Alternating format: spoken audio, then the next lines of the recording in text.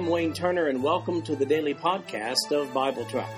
I've developed Bible Track to be both a commentary and a daily Bible reading schedule. These podcasts cover the text and commentary, which may be found at www.bibletrack.org.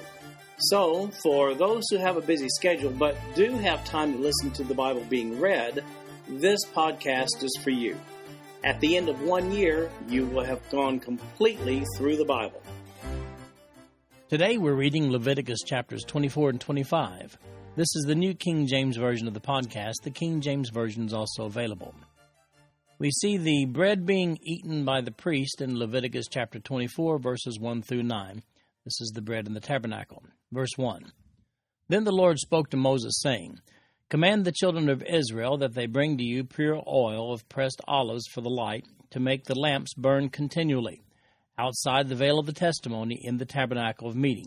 Aaron shall be in charge of it from evening until morning before the Lord continually. It shall be a statute forever in your generations. He shall be in charge of the lamps on the pure gold lampstand before the Lord continually. And you shall take fine flour, and bake 12 cakes with it. 2/10 of an ephah shall be in each cake. You shall set them in 2 rows, 6 in a row, on the pure gold table before the Lord. And you shall put frankincense on each row, that it may be on the bread for a memorial, an offering made by fire to the Lord. Every Sabbath he shall set it in order before the Lord continually, being taken from the children of Israel by an everlasting covenant. And it shall be for Aaron and his sons, and they shall eat it in a holy place, for it is most holy to him from the offerings of the Lord made by fire, by a perpetual statute. Well, there in the holy place were 3 sacred objects, the altar of incense, the lamp, and the table of showbread. The priest had responsibilities to keep the lamp burning by renewing the supply of olive oil. The specifications for the oil for the lampstand are first seen in Exodus chapter 27, verses 20 and 21. The table had to be restocked with bread once each week, 12 loaves. So what do we do with the week-old bread? Well, the answer is that they eat it right there in the holy place before they leave. The bread goes in, but the bread doesn't come out. Well, good news for the priest, though.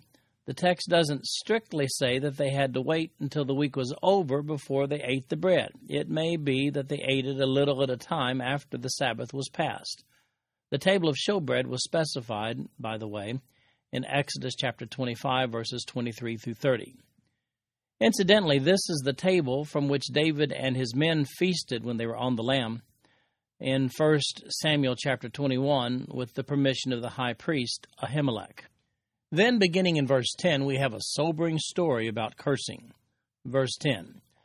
Now the son of an Israelite woman, whose father was an Egyptian, went out among the children of Israel, and this Israelite woman's son and a man of Israel fought each other in the camp.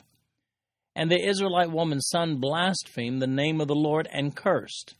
And so they brought him to Moses. His mother's name was Shelomith, the daughter of Dibri, of the tribe of Dan. Then they put him in custody, that the mind of the Lord might be shown to them. And the Lord spoke to Moses, saying, Take outside the camp him who has cursed, then let all who heard him lay their hands on his head, and let all the congregation stone him. Then you shall speak to the children of Israel, saying, Whoever curses his God shall bear his sin, and whoever blasphemes the name of the Lord shall surely be put to death. All the congregation shall certainly stone him, the stranger as well as him who is born in the land. When he blasphemes the name of the Lord, he shall be put to death. Whoever kills any man shall surely be put to death. Whoever kills an animal shall make it good, animal for animal. If a man causes disfigurement of his neighbor, as he has done, so it shall be done to him. Fracture for fracture, eye for eye, tooth for tooth, as he has caused disfigurement of a man, so shall it be done to him. And whoever kills an animal shall restore it, but whoever kills a man shall be put to death. You shall have the same law for the stranger and for one from your own country, for I am the Lord your God. Then Moses spoke to the children of Israel, and they took outside the camp him who had cursed, and stoned him with stones. So the children of Israel did as the Lord commanded Moses. Well, in this passage, we see a man with a Hebrew mother, but an Egyptian father, and this man blasphemed the name of the Lord and cursed, it says. Okay, but that's just words, right? I mean, how severe can a punishment be for just uttering words? Well, they did what God told them to do in verse 14, and that was death by stoning. It's notable in this chapter that we are given a narrative which is unusual for the book of Leviticus, a narrative which includes names and circumstances. While the name of the offender is not given, his mother's name, Shelomith, it's given, along with her father's name, Dibri, and their tribe affiliation, or the mother's tribe affiliation, Dan. So why so much detail when the names of these individuals have really no context outside of this passage? Well, the detail gives the decree clout. We're not told that the man's Egyptian father was still living at the time. We are left with the impression that the half-Egyptian son may not have been proud to be among the Hebrews. However, the precedent was clearly set at this point in time. Whether you love Jehovah or not, as a foreigner among the Jews, you may not blaspheme the name of the God of the Hebrews.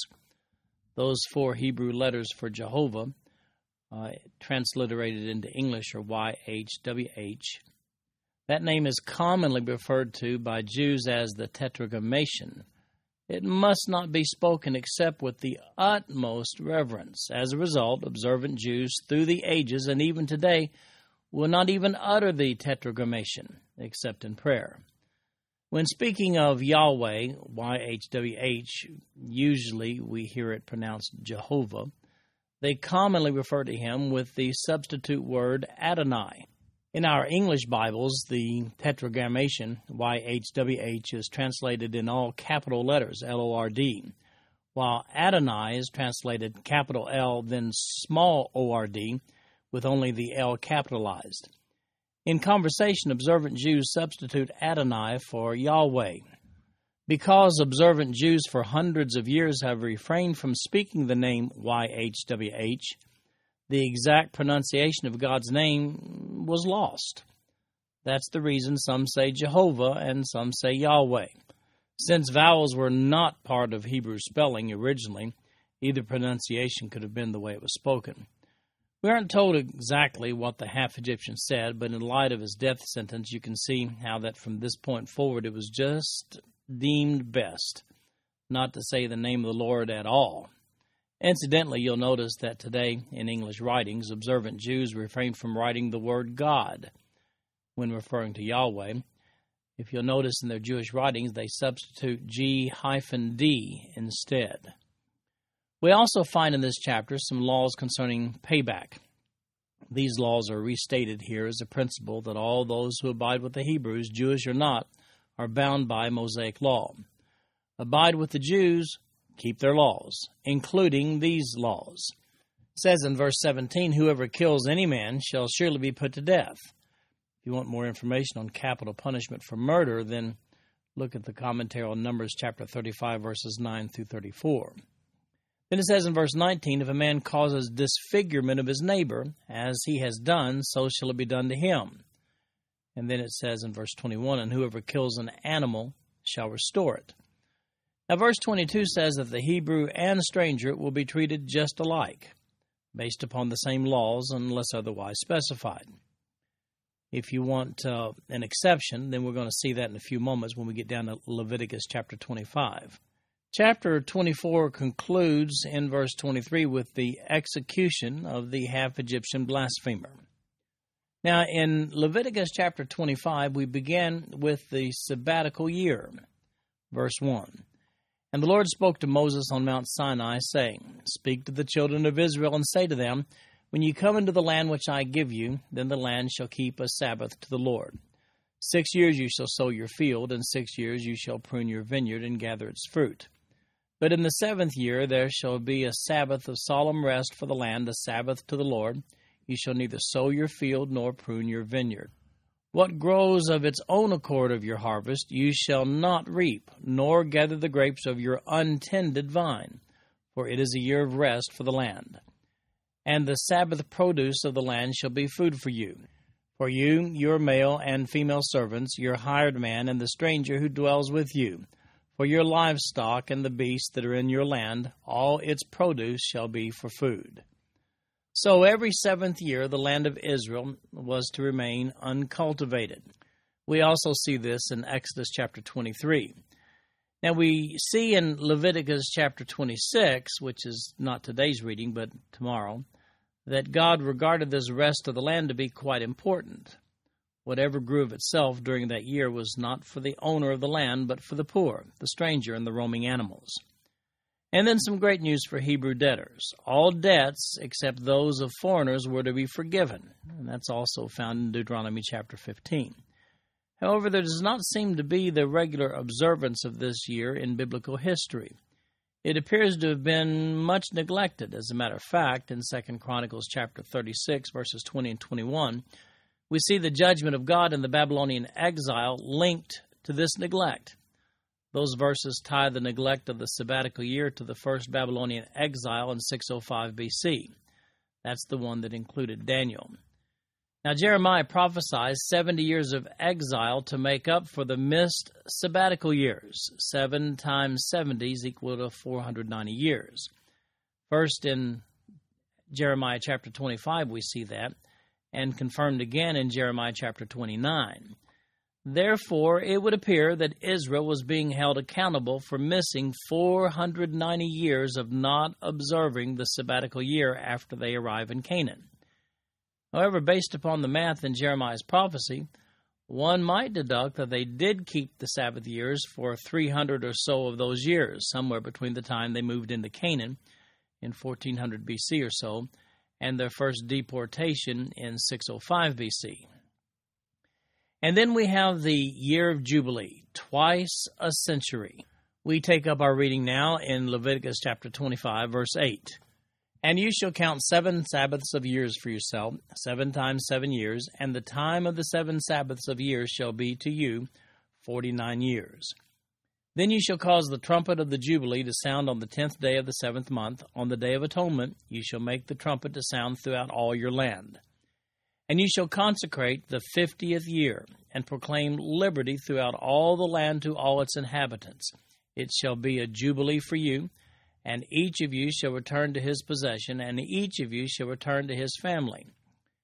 That 50th year shall be a jubilee to you. In it you shall neither sow nor reap what grows of its own accord, nor gather the grapes of your untended vine. For it is the Jubilee. It shall be holy to you. You shall eat its produce from the field. In this year of Jubilee each of you shall return to his possession. And if you sell anything to your neighbor, or buy from your neighbor's hand, you shall not oppress one another. According to the number of years after the Jubilee you shall buy from your neighbor, and according to the number of years of crops he shall sell to you. According to the multitude of years you shall increase its price, and according to the fewer number of years you shall diminish its price. For he sells to you according to the number of the years of the crops. Therefore you shall not oppress one another, but you shall fear your God, for I am the Lord your God.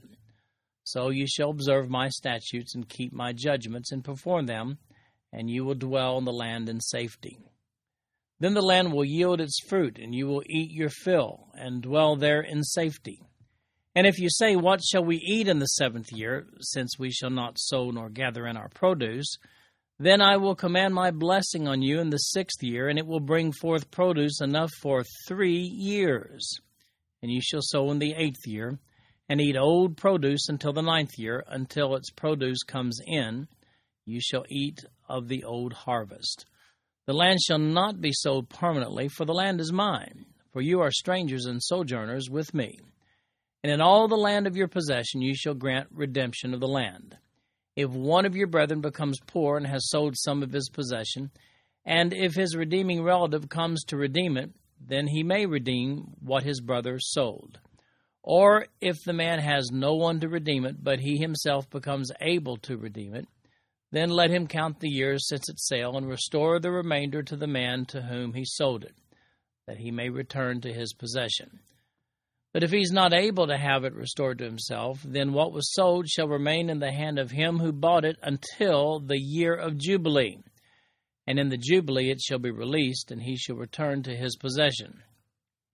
If a man sells a house in a walled city, then he may redeem it within a whole year after it is sold. Within a full year, he may redeem it. But if it is not redeemed within the space of a full year, then the house in the walled city shall belong permanently to him who bought it throughout his generations. It shall not be released in the Jubilee.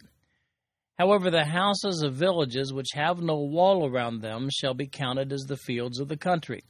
They may be redeemed, and they shall be released in the Jubilee. Nevertheless, the cities of the Levites and the houses in the cities of their possession, the Levites may redeem at any time. And if a man purchases a house from the Levites, then the house that was sold in the city of his possession shall be released in the Jubilee. For the houses in the cities of the Levites are their possession among the children of Israel. But the field of the common land of their cities may not be sold, for it is their perpetual possession. If one of your brethren becomes poor and falls into poverty among you, then you shall help him, like a stranger or a sojourner, that he may live with you. Take no usury or interest from him, but fear your God, that your brother may live with you. You shall not lend him your money for usury, nor lend him your food at a profit. I am the Lord your God, who brought you out of the land of Egypt to give you the land of Canaan and to be your God. And if one of your brethren who dwells by you becomes poor and sells himself to you, you shall not compel him to serve as a slave. As a hired servant and a sojourner he shall be with you, and shall serve you until the year of Jubilee.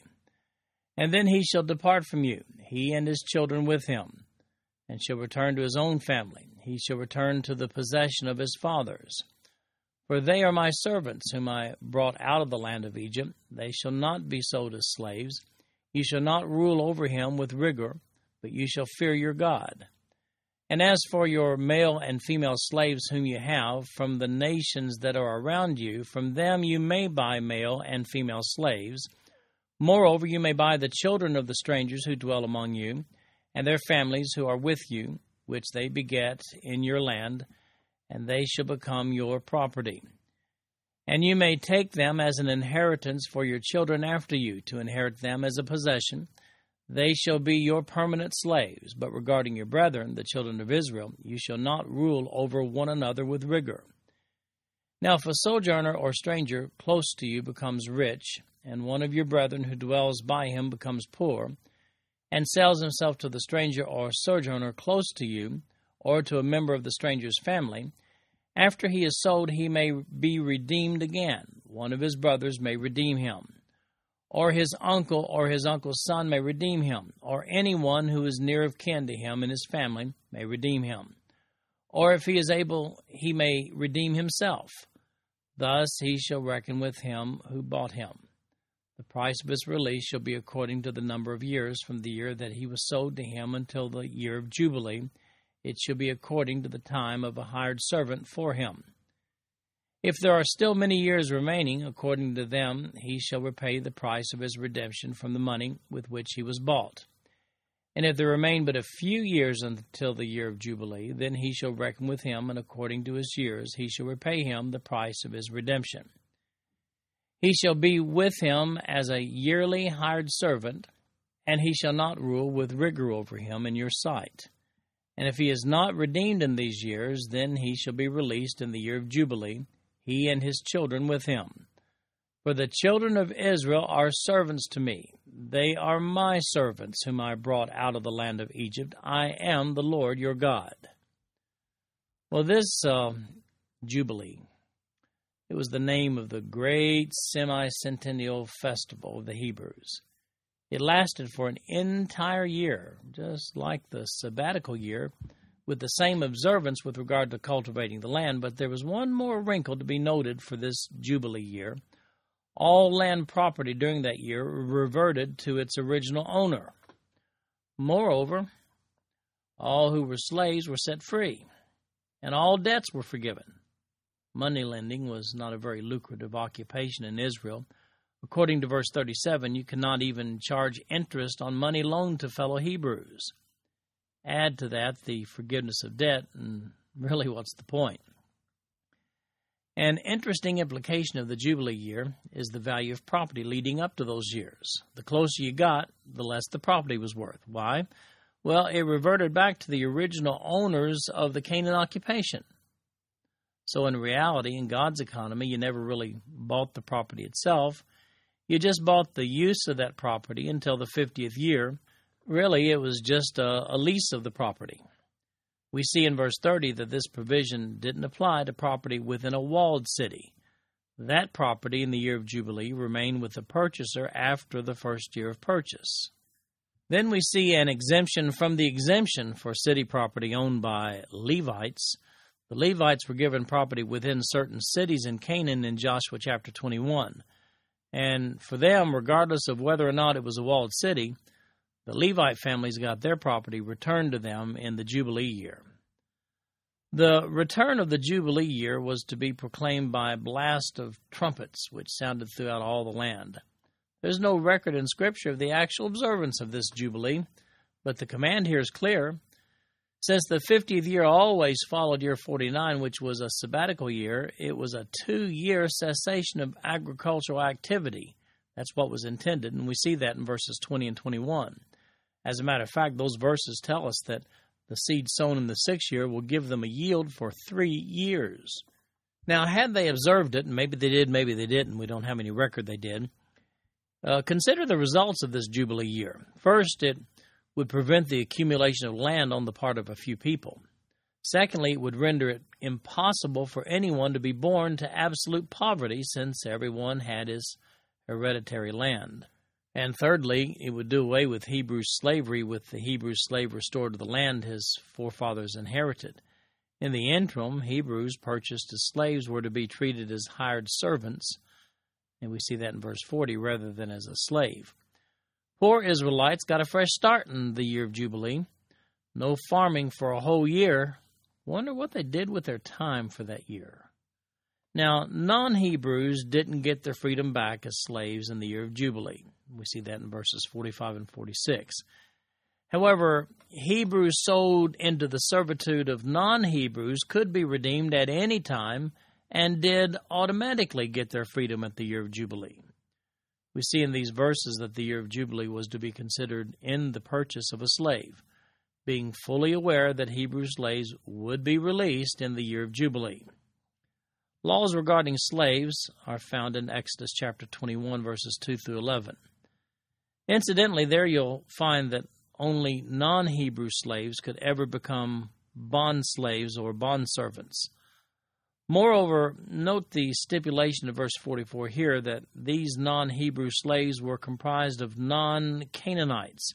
And that's because of the specifications that we see in verse 44 when it says, from the nations that are around you. In other words, not the Canaanites themselves. God's intentions were that the Canaanites would be driven from the land, not brought in and enslaved. Now, one more point of interest regarding these Levitical laws. Prior to the year of Jubilee, a near kinsman could buy back property that had been sold by a poor Hebrew, according to verses 25 through 28. This is the law which underlies the whole story of Ruth and Boaz. As it turns out, Boaz was the near kinsman of Naomi, Ruth's mother-in-law. And if you're interested in that story, then go look at the notes and the reading in the book of Ruth. This concludes our podcast for today. I'm Wayne Turner, and if you'd like to read along with our commentary online, go to www.bibletrack.org. Thank you for listening in today. The background music for these podcasts is an original composition written by the music director of Fayette Bible Church, Paul Walker.